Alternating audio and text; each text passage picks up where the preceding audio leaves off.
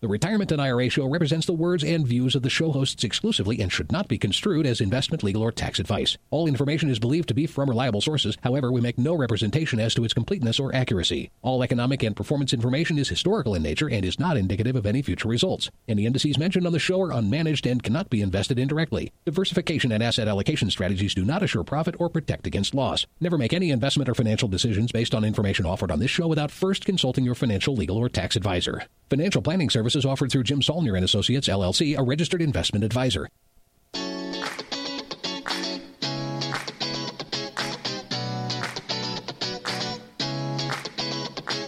This is the Retirement and IRA Show coming to you from beautiful Northern Colorado. Join us as Certified Financial Planner Jim Saulnier, as well as Colorado State University Finance Instructor and Certified Financial Planner Chris Stein, teach you about IRAs, 401ks, annuities, Social Security, pension plans, and estate planning in a fun and enjoyable show. Whether you are listening live in Colorado or streaming from their website or iTunes podcast, Jim and Chris want you to know that they're available to help you plan for your retirement. Just visit their website at jimhelps.com. That's Jim, HELPS.com. And click the Meet the Team button on the homepage. Now, here's Jim and Chris with today's show. Well, Happy New Year, and welcome to the Retirement and IRA Show. I know it's not exactly New Year, but it's early in the year, so I still am feeling like it's the new year. Today's the EDU show, if I didn't mention that already. We're going to first circle back to a topic that we spoke about a few shows ago, actually. We were discussing these new defined outcome TIPS-based ETFs. So there's a lot of acronyms in there. So TIPS, Treasury Inflation Protected Securities, and ETFs stands for Exchange Traded Funds, for those new to the world of finance. But we had kind of an outstanding question there. We were trying to get clarity on exactly how they operated in a few aspects behind the scenes, get some details about how they function, because they're kind of new animals out there. We didn't name the provider for the ETFs because it's really discussion on this new category and not talking about a specific product at a specific ETF provider. But Jim's going to fill us in on what they found, because he and Jacob had a conversation with them. And then we'll get back to finish up some of our discussion on that article from last week that we went a little long on talking about the list of insurance products. It was essentially an article about insurance products that all retirees should know about, kind of the important list. And we mentioned at the top of that discussion that we were shocked that one type of insurance product wasn't mentioned, and that's income annuities. But we got kind of waylaid in talking about the other things they listed. We never ended up getting around to talking about income annuities and why we think those are important to consider for retirees. Not everyone, but they serve a purpose. We are in this office what I'd describe as annuity agnostic.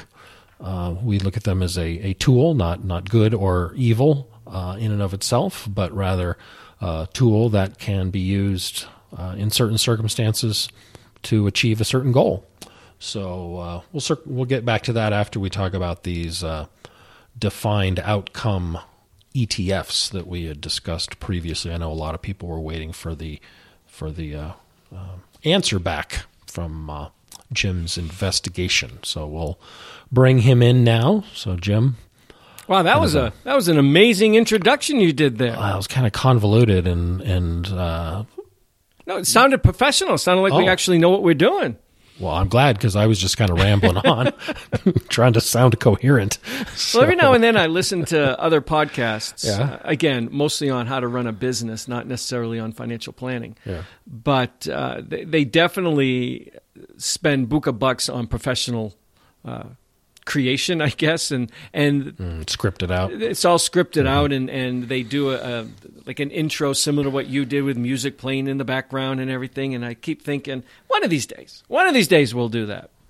But for those who don't know, Chris and I are two practicing financial planners, and we're both very, very busy. Me more than him. I mean, Chris has 2 full-time jobs, 6 kids and a wife and a bunch of dogs, so he's got plenty of time.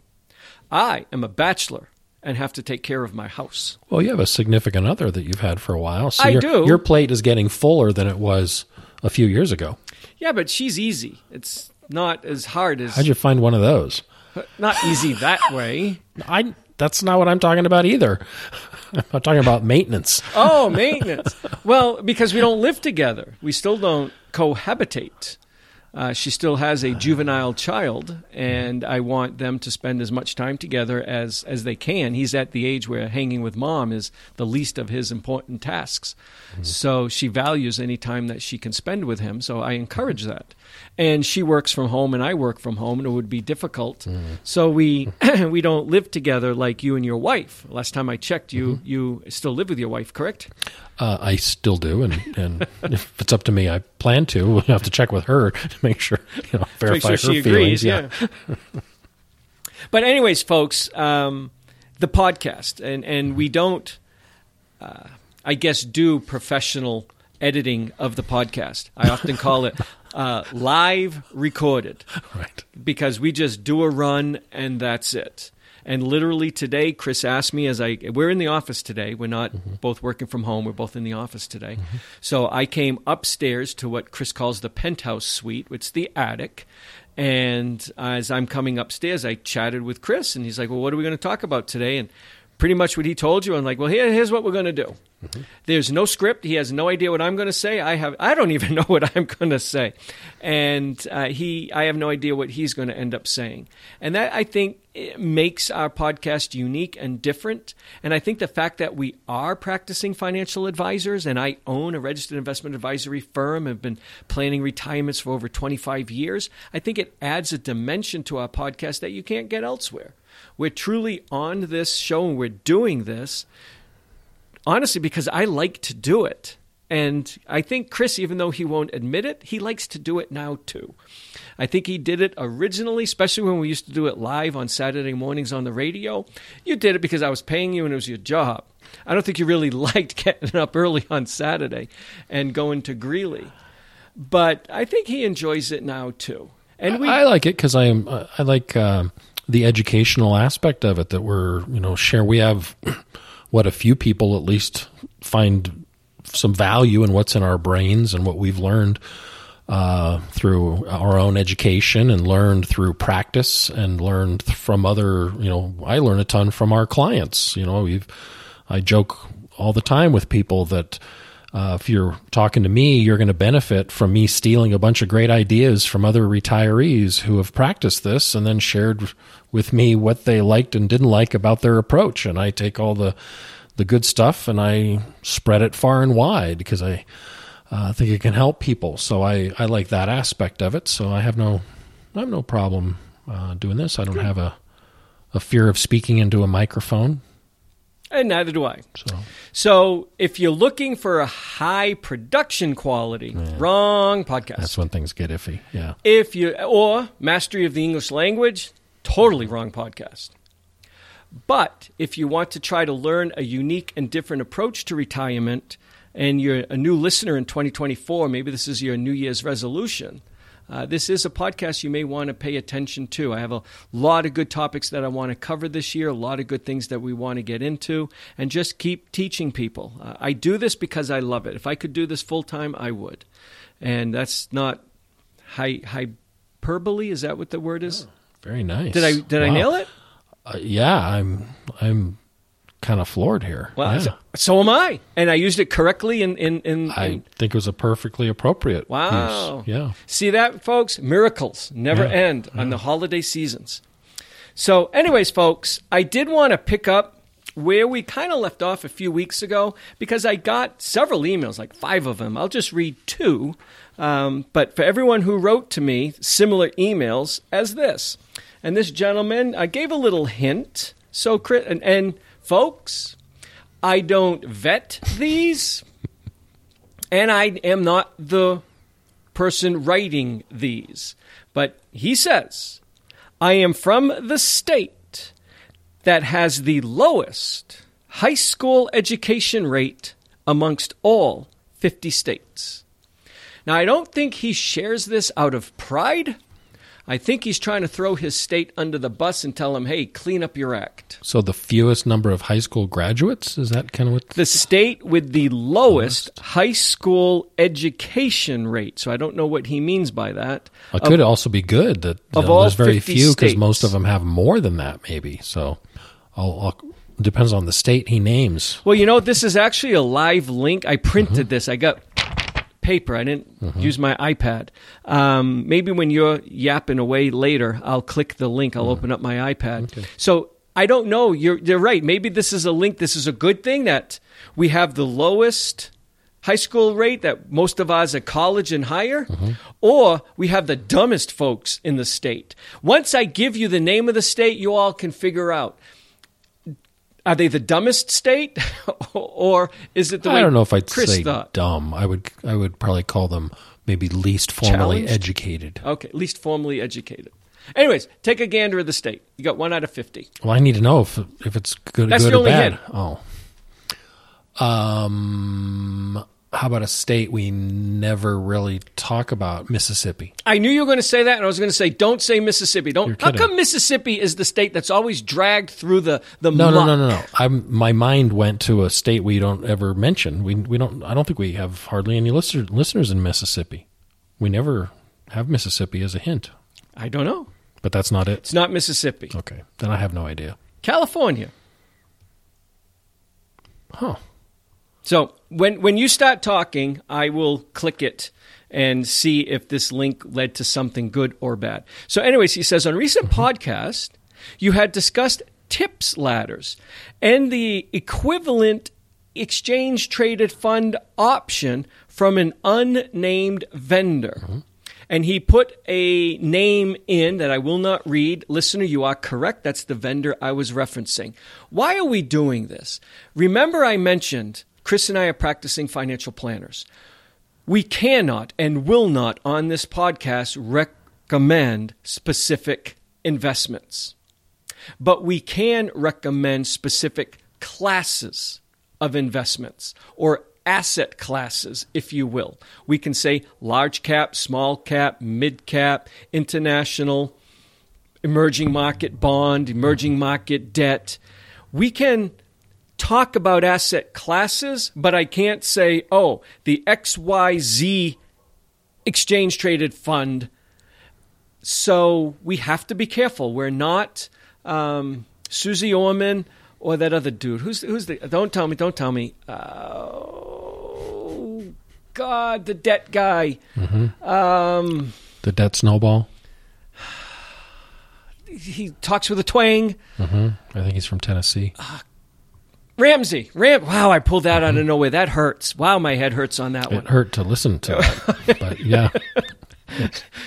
I'm terrible with names, folks.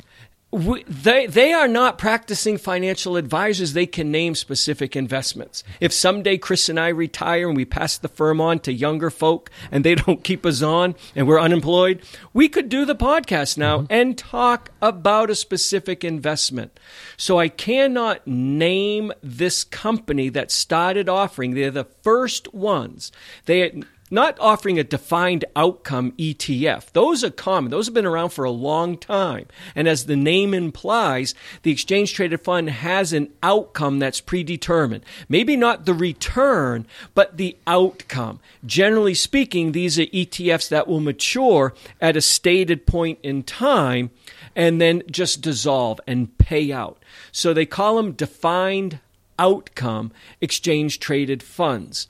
They have some that hold typical treasuries. They have some that hold munis. They also have some that they go by the name bullet shares. That's kind of the vernacular that a lot of them go by. And these would be zero coupon bonds that the ETFs are holding. And then they mature at a certain period of time.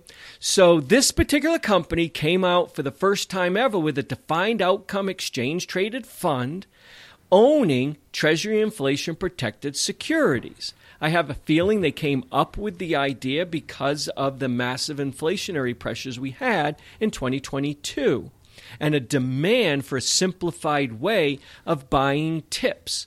Not everybody is a tips expert. Not everybody feels comfortable going to a bond desk and putting in a bond trade or even understanding the bond QSIPs and understanding the bid-ask spread and the yield to maturity or trying to buy at the initial auction if they don't want to deal with any of that. People don't want that, and they wanted simplicity. But they also don't want to own a typical bond fund, whether it's a mutual fund platform or an exchange-traded fund platform, that owns bonds that don't have a stated maturity. They're just going to own a certain type of bonds. We're going to own intermediate government bonds. We're going to own short-term Treasury inflation-protected securities. We're going to own emerging market bonds. But the bonds don't mature on a stated date. The ETF goes on in perpetuity, or the mutual fund will go on in perpetuity. Those types of ETFs and mutual funds do give you bond exposure. Chris and I won't dispute that. But you don't get the benefit of owning the individual bond. When a bond in the holdings mature, everybody shares in it. It's not as if it's yours. So you do suffer the volatility, if you will, of bonds more when you don't have that defined maturity date of the bond. So what this particular company wanted to do was give you the simplicity of buying an exchange-traded fund and the tax efficiencies of that, wrapped in a TIPS-type ladder. So they created a series of these exchange-traded funds that will mature in 1 to 10 years. Now, this came out last October of 23. This is when it was first started, so it isn't even, what is it now? It's January as we do this, so 4 months old. So these are obviously very, very new. And the ETFs will mature in 1 year, 2 years, 3 years, 4 years. They all mature on October 15th. Tax filing deadline. I should have asked that question when I had them on the phone. Did you make it October 15th just because you thought it was cute, tax filing deadline? Or was there a reason they all mature on October 15th of the stated date? But what these allow you to do, at least for a 10-year rung of a ladder, they don't offer more than 10 years, and I asked them why, and I'll get into a minute why they don't have them for more than 10 years. But you can at least get, for the first 10 years, a stated maturity in each year. So if you like owning bonds, but you also like the simplicity of a bond fund, you can now have the benefit of both. So you can get that mark-to-market bond fluctuation isn't going to really affect you as much because you know if you just hold this ETF until this October 15th of the stated year, you will get all your money back, assuming the federal government doesn't go bankrupt. Anything you want to add? What do you teach your kids on that? Not your kids personally, but the students you teach. Obviously, you don't get into defined outcome ETFs, but do you explain to them the difference between a bond fund and the bond and stuff like that? You know, it's not we talk mostly about the individual bonds and not necessarily the mechanics of the bond funds, other than recognizing they exist. What the students aren't really doing, the students' practical application of their investment knowledge that they gain in the classes is usually then deployed in individual security and bond selection within their portfolios. So bond funds are not a major discussion point as far as their mechanics. Okay. So he continued with his letter asking, I have been listening to your current podcast, and I don't recall you mentioning the outcome of your conversation with that provider. And then we got another email pretty much saying the same thing. He says on your December 13th podcast, you mentioned that Jacob, and it was Jacob and I who spoke, but originally it was just going to be Jacob, would speak with, and he did again find out the provider, you are correct, listener, to better understand what these defined outcome TIPS, ETFs, if they reinvest the interest or not. So they wanted to know the answers to that, and I have the answers. So a couple of things that I found out with these funds.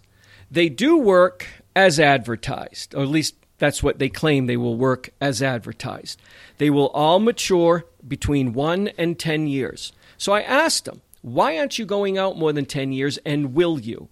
The people I spoke to, I actually got a hold of or got in front of, and I got it arranged by a friend of mine who uses this particular company a lot, not necessarily the ETFs we're talking about, but a colleague of mine put me in touch with the gentleman that he runs a lot of his business through. This is on the inside. Investment advisors can get this. So I reached out to him, and that gentleman said, well, I won't be able to represent you, but I know who can. And they put me in front of that person, and I explained to that person what I'm looking to do, and they actually got me in front of one of the CFAs who actually designed the product. So I got to talk to someone pretty high in there and knew a lot about this product. I can't say I understood everything he was saying. CFAs talk at a whole different level. I mean, completely different level. And I kept joking with him and saying, can you put that in English? And he would laugh, and then he would try explaining to me what they were trying to do. One of the questions I was curious on, though, is I asked him, why do you only go out 10 years, and will you offer more? I will say he hedged on if they were going to offer more. He said, I have no control over what management decides. Mm-hmm. He did say, in his opinion, they likely would keep extending it out 1 year. But he pointed out to me, and I apologize, folks, I don't have my notes. I'm in the office, and my notes are at home on my kitchen table. I can't remember if he said there are 4 or 7 years between now and 30 years from now. So 20 more years, because the first 10 years are covered. Between year 11 and year 30, there's either 4 or 7 of those years, I forget the number, where there's no TIPS maturing that year. So they wouldn't be able to offer a complete, steady... I think it's 7, but I'll Google it while you're talking. Okay. So it's either 4 or 7 years where they're not going to be able to have any TIPS maturing in that given year.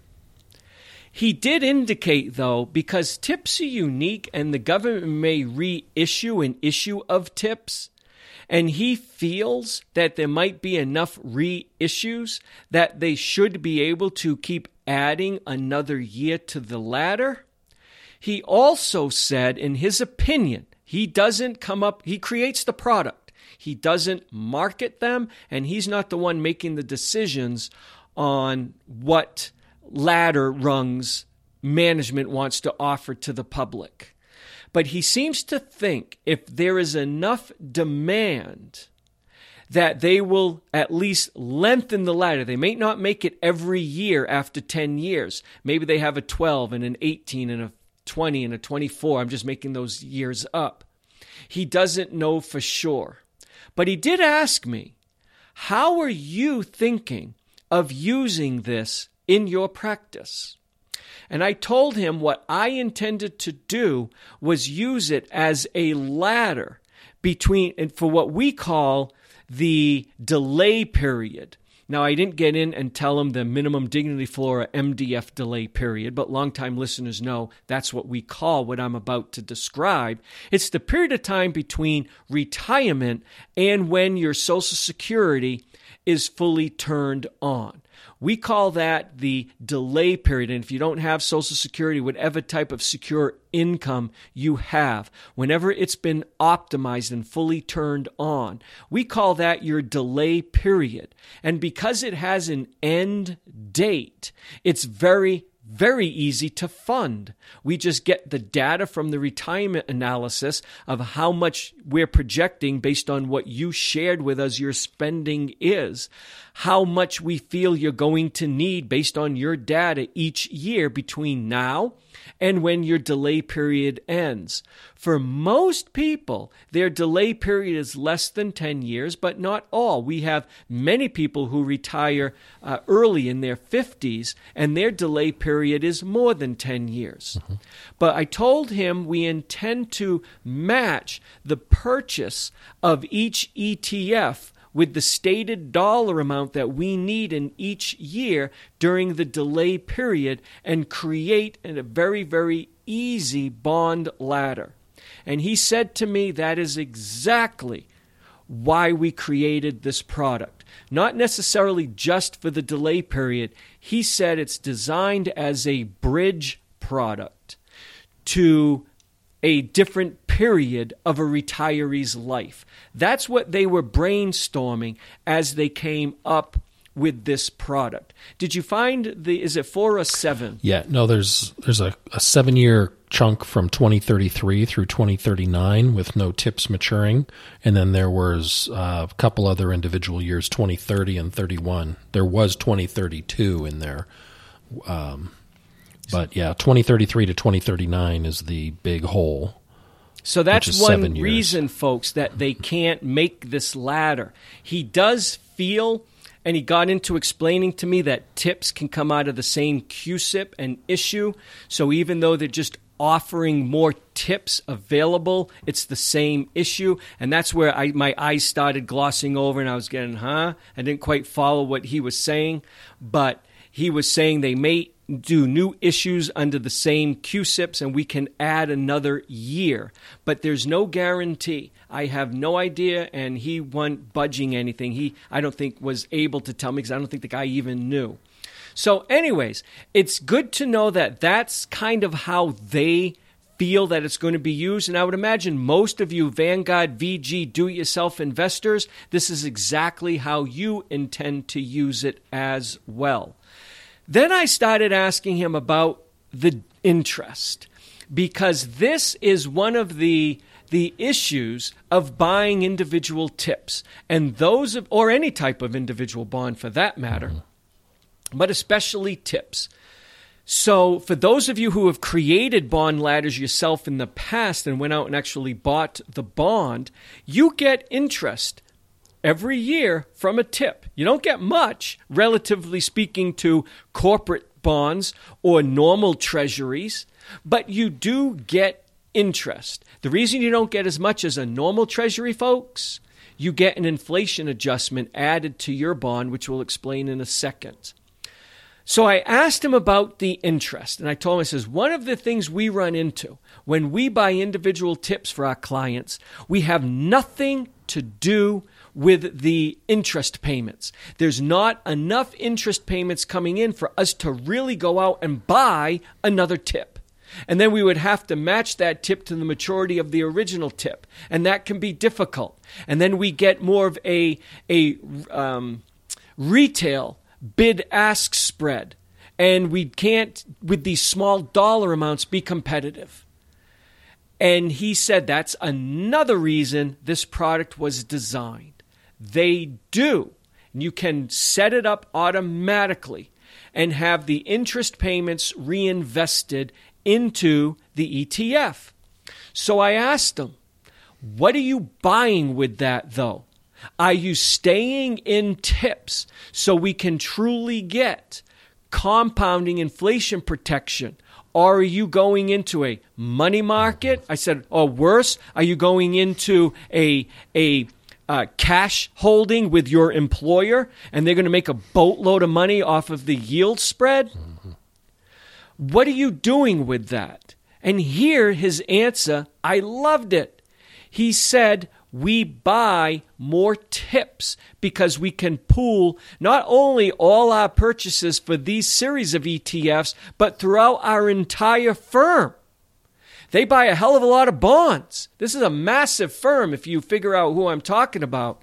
And I think there will be others. If this product works, I think you will start to see others in a year or two coming out with their own defined outcome ETFs are very common. This is the first one using TIPS. I think you'll start to see more. So he said with his ability, or his firm's ability, they can take all those interest payments and they will buy TIPS that also will mature in the stated year. Then he went one step further. He said, because I asked him, what happens in the year of maturity? He said, good question. Here's what we do. For the first 4 months, I think it was, yes, because it matures in October. It was either the first 4 or 6 months of the year, any interest payments will still go into TIPS. But when they get, it's either 4 months from October or 6 months from October. Again, I don't have my notes with me, folks. I apologize. But it's months. It wasn't years. Because remember, these all mature October 15th. He said, we do not buy TIPS once we get within, it's either 4 or 6 months of the maturity of the ETF. There are none available that we can get. He said, so we do put it in a government money market fund. So those will go into a money market fund. So just a little bit of interest will go into that money market fund, and it's only the interest received 4 to 6 months from October 15th. All other interest is reinvested in the series of TIPS that will mature in the stated maturity year. You can't get that on your own, listeners. For those of you who are trying to create your own TIPS ladders, you can't get that. You're stuck with the interest. Now, if you remember, I didn't speak, but I attended an online seminar that a gentleman named Alan Roth, who got this whole conversation started when he was making a point about Wade Pfau, and we talked about that on the podcast, and the two of them weren't getting along and disagreeing on things, and we chatted a little bit about that. I have great respect for Alan Roth. Never met the man. He lives in Colorado, South Denver, but still, he doesn't know me, and I don't know him. I just know of him because of his writings. He did a seminar where he talked very highly of these products. And I sent a question through the little type thing there that you can type in, and because he believes wholeheartedly in TIPS bond ladders to fund your entire retirement or a good portion of your retirement. And I asked him what he does with the interest. And his essential point was, this interest is coming in. It's hard to buy new TIPS. He builds it into the cash flow that his clients are going to be spending every year. So you could do that, I concede. But it would be wonderful if you could reinvest that interest in more inflation protection right up to the maturity date, and these ETFs allow you to do that. And we had a listener, and I don't have his email, folks, but he had another cool idea. He said he's waiting for me to chat about this because he started thinking, even if he doesn't buy these ETFs and he stays with owning the individual bonds in his ladder, which I guess is what he currently does, he told me in his email he doesn't use the interest as part of his cash flow, and he's being forced to invest it in non-inflation protection. He's thinking now, Chris, at least for the first 10 years of his ladder, any interest from maybe a bond that matures in 3 years, he takes that interest and puts it in the ETF that matures in 3 years. And interest from the bond that matures in 4 years, he's thinking of putting it in the ETF that matures in 4 years. And I thought, that's a neat way of looking at it, because one of the benefits of the ETF, in addition to the institutional bond pricing that the manager can get, you don't have very high minimums. You can buy one share if you want. I don't know if the fractional shares are available on this ETF or not, but you can definitely buy one share, and it's like $20, $25. It's not an outrageous priced share. So that was a neat idea as well. But here's something, folks, that you might not have known. And the CFA continued to explain to me that not only do they reinvest the interest, they reinvest the phantom income. And that made me go, huh? I said, you don't get that. How are you reinvesting it? Do you want to explain what phantom income is so I can take a drink of my Starbucks coffee? Or do you not know what phantom income is? No, I do. Explaining it so people understand. Essentially, when you have an adjustment made, and with regard to these tips themselves, there's an adjustment made to the par value, the payment at the end with the inflation, and that gets essentially reported to you or shared with you from a taxability standpoint over the life of the bond, even though you don't get paid that income, that quote income, that's the phantom part, in the year in which it's reported for tax purposes. I think that's where you're going with this, is it not? Yes. So what happens, as Chris said, is every month, every 6 months, you will get the phantom income, but every month CPI is reported. And what the government does if you went out and bought the TIPS bond yourself, is every 6 months they would increase your principal by whatever the inflation was for the previous 6 months. Right. And that begins to compound in your interest payments, which again are low interest rates compared to a traditional bond, but your interest rates would compound over that new phantom income increase into your par value. Well, what this ETF company does, and it's to alleviate some of the tax inefficiencies of phantom income or owning TIPS in a brokerage account. You have to pay taxes on the phantom income even though you didn't receive it. You don't get the phantom income. You don't get the par value adjustment, your principal value adjustment of inflation until the TIPS bond matures. Then you get your original par value you put in, let's say $1,000. You get your $1,000 back plus whatever inflation was over the period of time that the TIPS was issued for. So you'll get all that money, but not till the end. But each year that the money is credited to your account, you have to pay taxes on it. Now, inside an IRA, owning TIPS inside an IRA, no harm, no foul. Right. Because you don't have to pay taxes on it until you take it out. And it's taxed as income, and so is a distribution from an IRA. So again, no harm, no foul. Mm-hmm. So what this company does, though, is they will pay out the phantom income every quarter. Even though it's not fully paid, if you will, until every 6 months, every quarter they will pay out the phantom income. And they do it quarterly. And what they do is because each month they get the CPI adjustment. And he said some months CPI is positive, other months CPI is negative. He said it may average for the year 3, 4, 5%, but in any given month it could be up a little, down a little. So they can use the down month to offset an up month. But what they end up doing is distributing the phantom income quarterly. So I said to him, how? You don't have it. And he says, well, that's where the fund managers come in. And I says, well, what do the fund managers do? He said, well, they find it. And I said, where the hell do they find it? Under their pillow? I said, what do you mean find? Can you define that?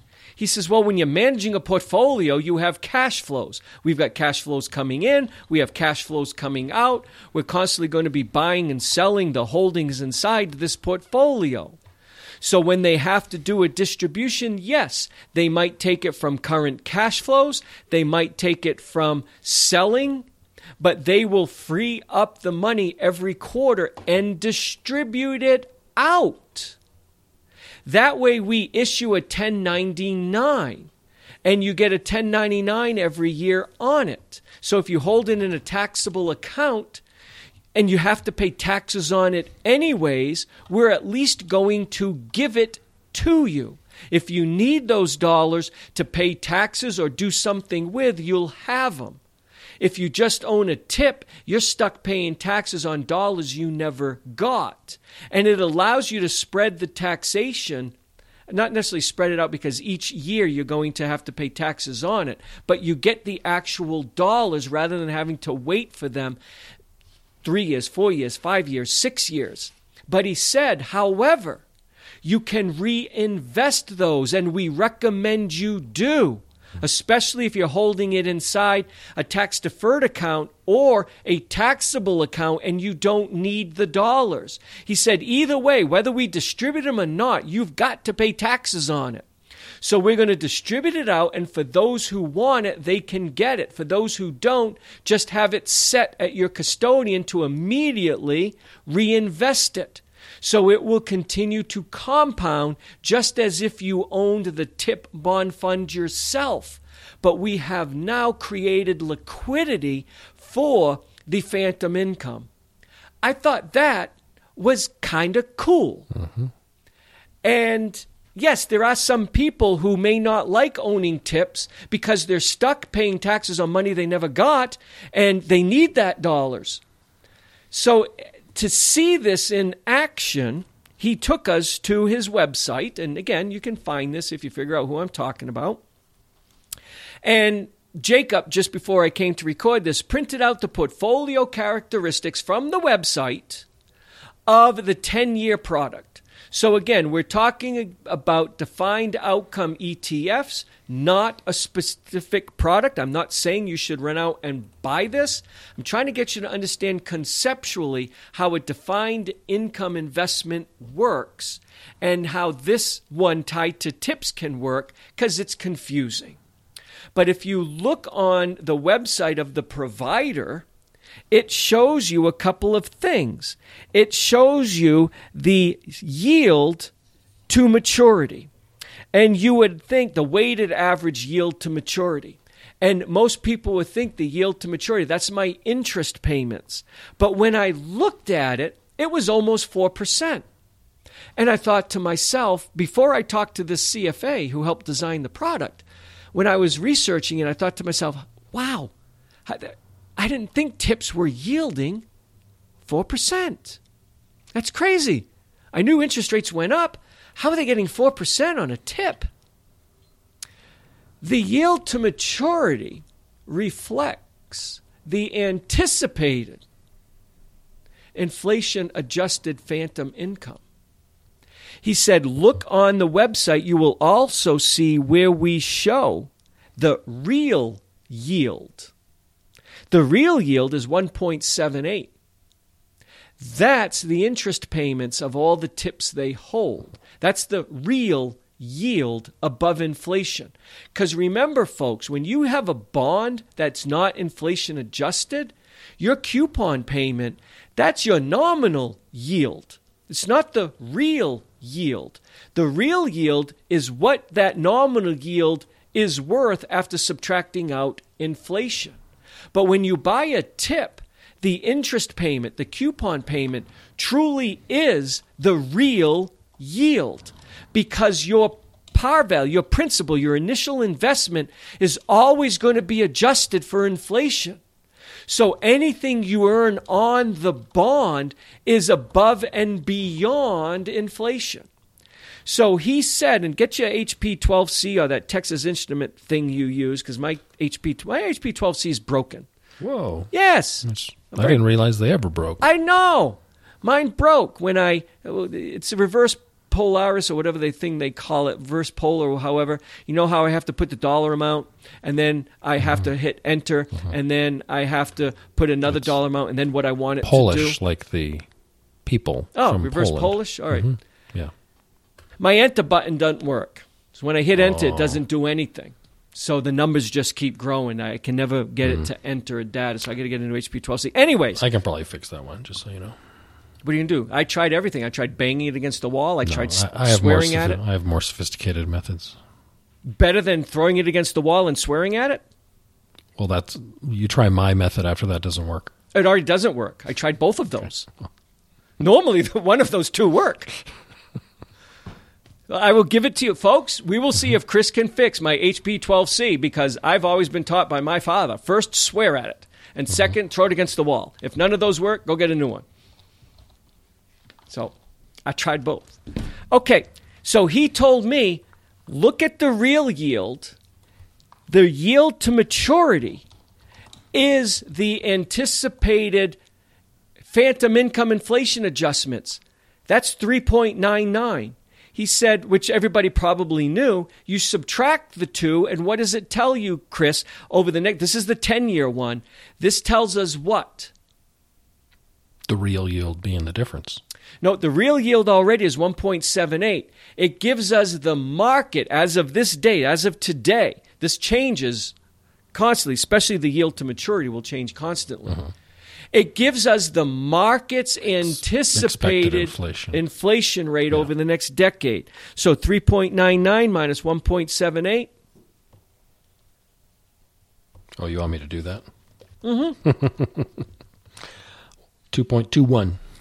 The market is anticipating over the next decade about a 2% average inflation rate. Is the market right? Hell no. I don't know what it's going to be, neither does the market. But it gives you an idea at any given time what the stated inflation rate, anticipated inflation rate over the next decade is.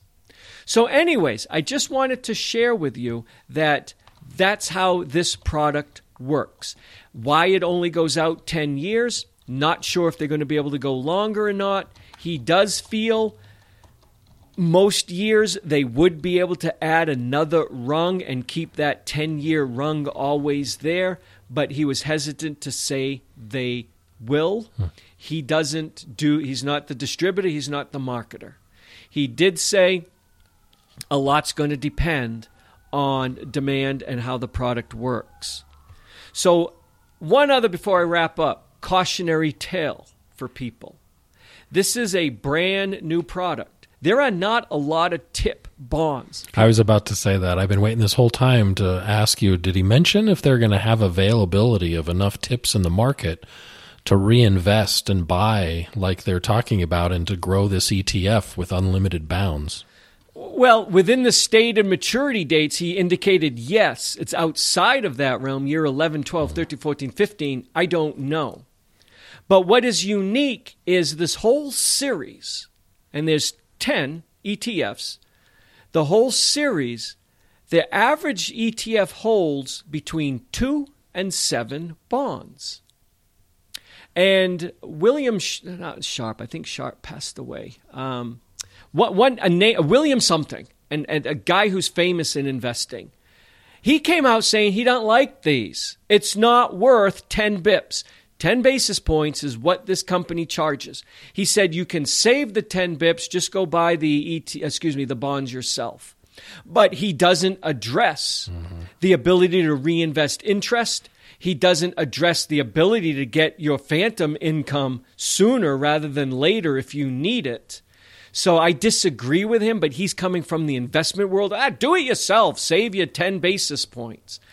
I kind of disagree on that. I think the ability to reinvest interest and receive phantom income now rather than later if you want it is worth 10 bips. But the CFA shared with me that most TIPs are issued under the same QSIP. They're just a reissue of an existing TIP. So that's why they don't have much bonds. There's not many individual TIPs. So they have between 2 and 7 TIPs. What they may end up doing is multiple lots, as you can imagine, because new money is coming in constantly, money's coming out constantly, phantom income and interest are being distributed or reinvested. So there might be different lots of the same QSIP.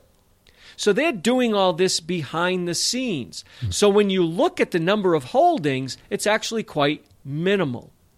And if you look at the average volume, because these are so new, it's minimal. So we had a person recently who needed and wanted the 10-year TIP. I won't get into what he needed, what he was trying to do, but we manage his assets. And he wanted it on the ETF so he could have the reinvestment of the interest over the next 10 years and not have to deal with that. So we looked, and he was putting 300,000 in. And that would represent about 11,600 shares, folks. So we looked on our trading platform, the average volume since October when it came out, 4,300. We were going to buy more than twice the average volume at once. You know what that would do to the price spread, folks? So not only that, I was worried, as it happened to Alan Roth, the trade gets rejected because it's more than the average shares in one purchase. So we called Schwab's trading desk and we told them the situation. And the first thing they warned us, Schwab, do not enter this order with that big a matzo ball as a standard limit order. Don't do it. Or a market order. Yeah, that'd be scary. So instead, we were sent, and I don't know if you Vanguard VG do-it-yourselfers can get access to this, but call your brokers and see. We went to the block trading desk, and all's what they did, and Jacob swears they called it a request for quote. I'm telling you it wasn't an RFQ. When I put this trade in, it was something else, and I wrote it down, and it's on my kitchen table. I'll tell you guys in the next podcast. Jacob says it was, it's an RFQ, Jim. I'm like, Jacob, I know what an RFQ is. I'm telling you, it wasn't an RFQ. But nonetheless, we got a hold of the block trading desk, and they gave us the bid-ask spread. When we were looking to purchase this, the bid was $25.79. The ask was $25.82. So only a 3-cent bid-ask spread. Not bad at all. But what we did, or what the block trade was explaining to us, they were going out to the market makers who would then look at the value of the holdings of the ETF and ensure that they could get an accurate current price. And there's where it shined, where there was only 7 holdings in this ETF. It went too hard to figure out the current value of those bonds. And we ended up being given an ask of $25.81, saved a whole penny. So we saved about a third of the ask. And they bought it immediately. And we locked that in at $25.81 instead of $25.82. So the gentleman explained to us and warned us, until these ETFs are more actively traded and there's more shares and there's more dollars trading hands, to not enter a standard limit or market order on these. So be careful if you're going to buy these and put a big amount in. Look at the average daily volume, and you might want to actually get on the horn with the trading desk. Now, we didn't have to pay a commission to do all this. I don't know if you will. But we could get all this done for our client, and because it's an ETF on the Schwab platform, even though we spoke verbally to the trade desk and didn't do it online, we still didn't have to have the client pay a commission. So do be careful. If you speak verbally, you might end up having to pay a commission. I don't know. So anyways, these are the things, if they work for you, that you might want to look for. I'm intrigued by them. I don't think they're for everyone. They're in a very strict portion of our portfolio management system, how we use it. I think it's a good bridge, but I'm also not fully sold past 5 years. And this gentleman wanted a 10-year one, and I have no problem with that. But my concern is, if you're to look at the difference between the real yield and the yield to maturity, which again on these, the yield to maturity includes the market's anticipated phantom income inflation adjustments. If the market is right and inflation is only going to be 2% over the next 10 years, would we be better off buying something greater than a 3.99 yield to maturity, or greater than 2%? Because that's what the anticipated inflation is. What if we could get something that might yield 5%? You can get a 10-year MIGA right now paying 5%. Would that be better? I don't know. And if Alan Roth was here, he would say no. I don't want to put words in your mouth, Alan, if you're listening, and more than welcome to come on and say, no, Jim, I wouldn't have said no.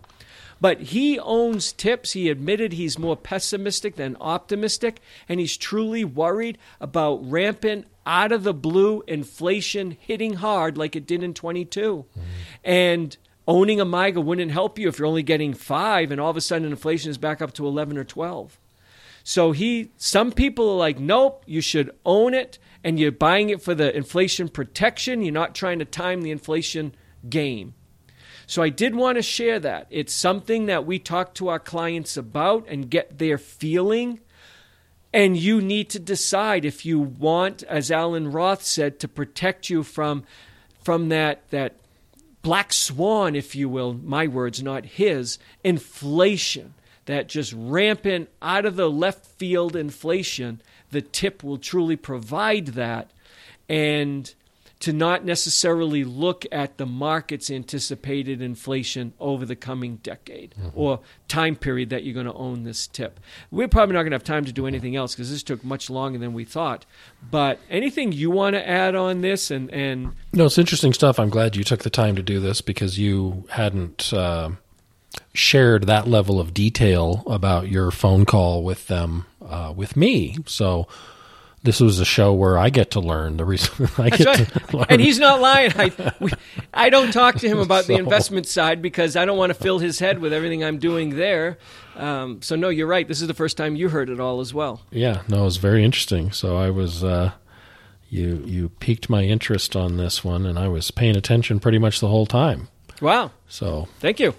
Thank you. So I'm glad you made that phone call and you got somebody who knew the mechanics of what was going on and was able to he helped create it. He was you. One of the CFAs who helped create it. Yeah, that's. And they talk. I mean, Travis, our CFA, he dumbs his cock down to me, but this guy, oh my Lord, it's they talk at a different level. They're so smart on investing. Oh, I'm amazed. Anyways, we're smart on financial planning. He's smart on investing. Anyways, folks, I hope you found this interesting. Again, we are not recommending this.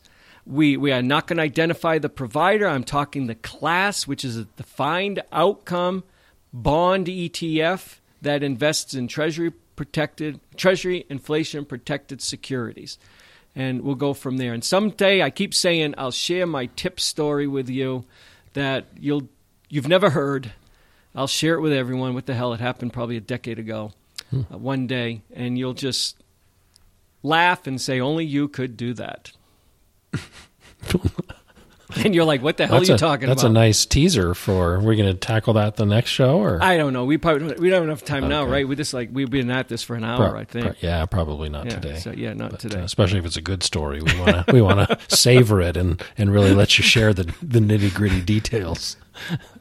So thanks. So I guess we'll wrap up our comments about, or our disappointment, I will say, in the article we talked about last week where it mentioned insurance products that all retirees should know about. 3 insurance products. There. 3, and we're saying that we have a little bit of questions as to their priorities and are shocked that they didn't include a whole class of insurance products that many retirees find useful. Not all, but many, and there's no mention in the article. So we'll maybe wrap that up next week, or we'll go off on some other and the article, random direction. As we mentioned, the article was nothing more than a veiled attempt at an advertisement, which pissed me off also. Yeah. But hopefully we'll chat about that. If not, we'll do something else. But I think people might have found this topic a little bit more interesting. Yeah, this one was out, kind of in the fringes of, I would bet there's not a lot of live podcasts right now on this particular topic. If you were to go search for defined outcome tips-based ETFs in your podcast software, I'm going to hazard a guess that we're going to be the only one. Someone's had to talk about this. I mean, it did. The product when it came out did get in the press. I mean, William something didn't like it. I can't remember who. Bernstein? Is that? Thought it was William, and his name began with a B at the end. When I saw the name, I recognized it. Again, he didn't like them. He thought you could buy the individual tips yourself. Well, if you're a big institutional investor, that's probably true. You can do what they're doing on your own, save the 10 bips. But as a regular retail investor, like people listening to this show, just the ability to reinvest the interest. That's useful right there. So anyway. We've tapped out this show, but next week we'll have a new EDU show, obviously. And if you want to submit a question for our Q&A show, I'll just give a quick reminder. We oftentimes have a lot of new listeners during the first part of the year as people make their resolutions regarding their own finances. And so each week we record 2 shows. One is a EDU show, which was today. It was a topic of our choosing that essentially we decided to share with people, discuss. Then we have the Q&A show, which is driven mostly by our own listeners sending in questions that we do our best to try to answer. And if you want to submit questions for the Q&A show, that usually comes out on Saturdays. The EDU show that we just recorded comes out on Wednesdays each week. But that Q&A show, the best way to get the questions in for consideration is to email Jim directly. Jim@jimhelps.com is the email address. That's Jim, HELPS.com. And put in the subject line that it's a question for the podcast and make your request as concise as possible. And we'll do our best to consider it for a future show. So we do want to thank everybody for listening again. And Jim, you have a nice evening, and everybody else will be back next week with a brand new show. You have listened to Jim on the radio, read his quotes in the media, and enjoyed his banter on iTunes. But even now you may wonder what sets Jim Saulnier and Associates apart from other financial planning companies. The answer is quite simple. Jim's diverse team of professionals specializes in retirement planning. They form a lifelong relationship with you and measure their success not through product sales, but through the security and prosperity you may achieve in your retirement. Jim's entire team shares his unwavering commitment to placing their clients' best interests first, while offering their services at fair prices with full disclosures. The professionals at Jim Saulnier and Associates are available to assist you with your retirement planning needs. Visit jimhelps.com to schedule your complimentary coffee and a second opinion meeting. That's Jim, HELPS.com. Or call 970-530-0556. The Retirement and IRA Show represents the words and views of the show hosts exclusively and should not be construed as investment, legal, or tax advice. All information is believed to be from reliable sources. However, we make no representation as to its completeness or accuracy. All economic and performance information is historical in nature and is not indicative of any future results. Any indices mentioned on the show are unmanaged and cannot be invested indirectly. Diversification and asset allocation strategies do not assure profit or protect against loss. Never make any investment or financial decisions based on information offered on this show without first consulting your financial, legal, or tax advisor. Financial planning services offered through Jim Saulnier and Associates, LLC, a registered investment advisor.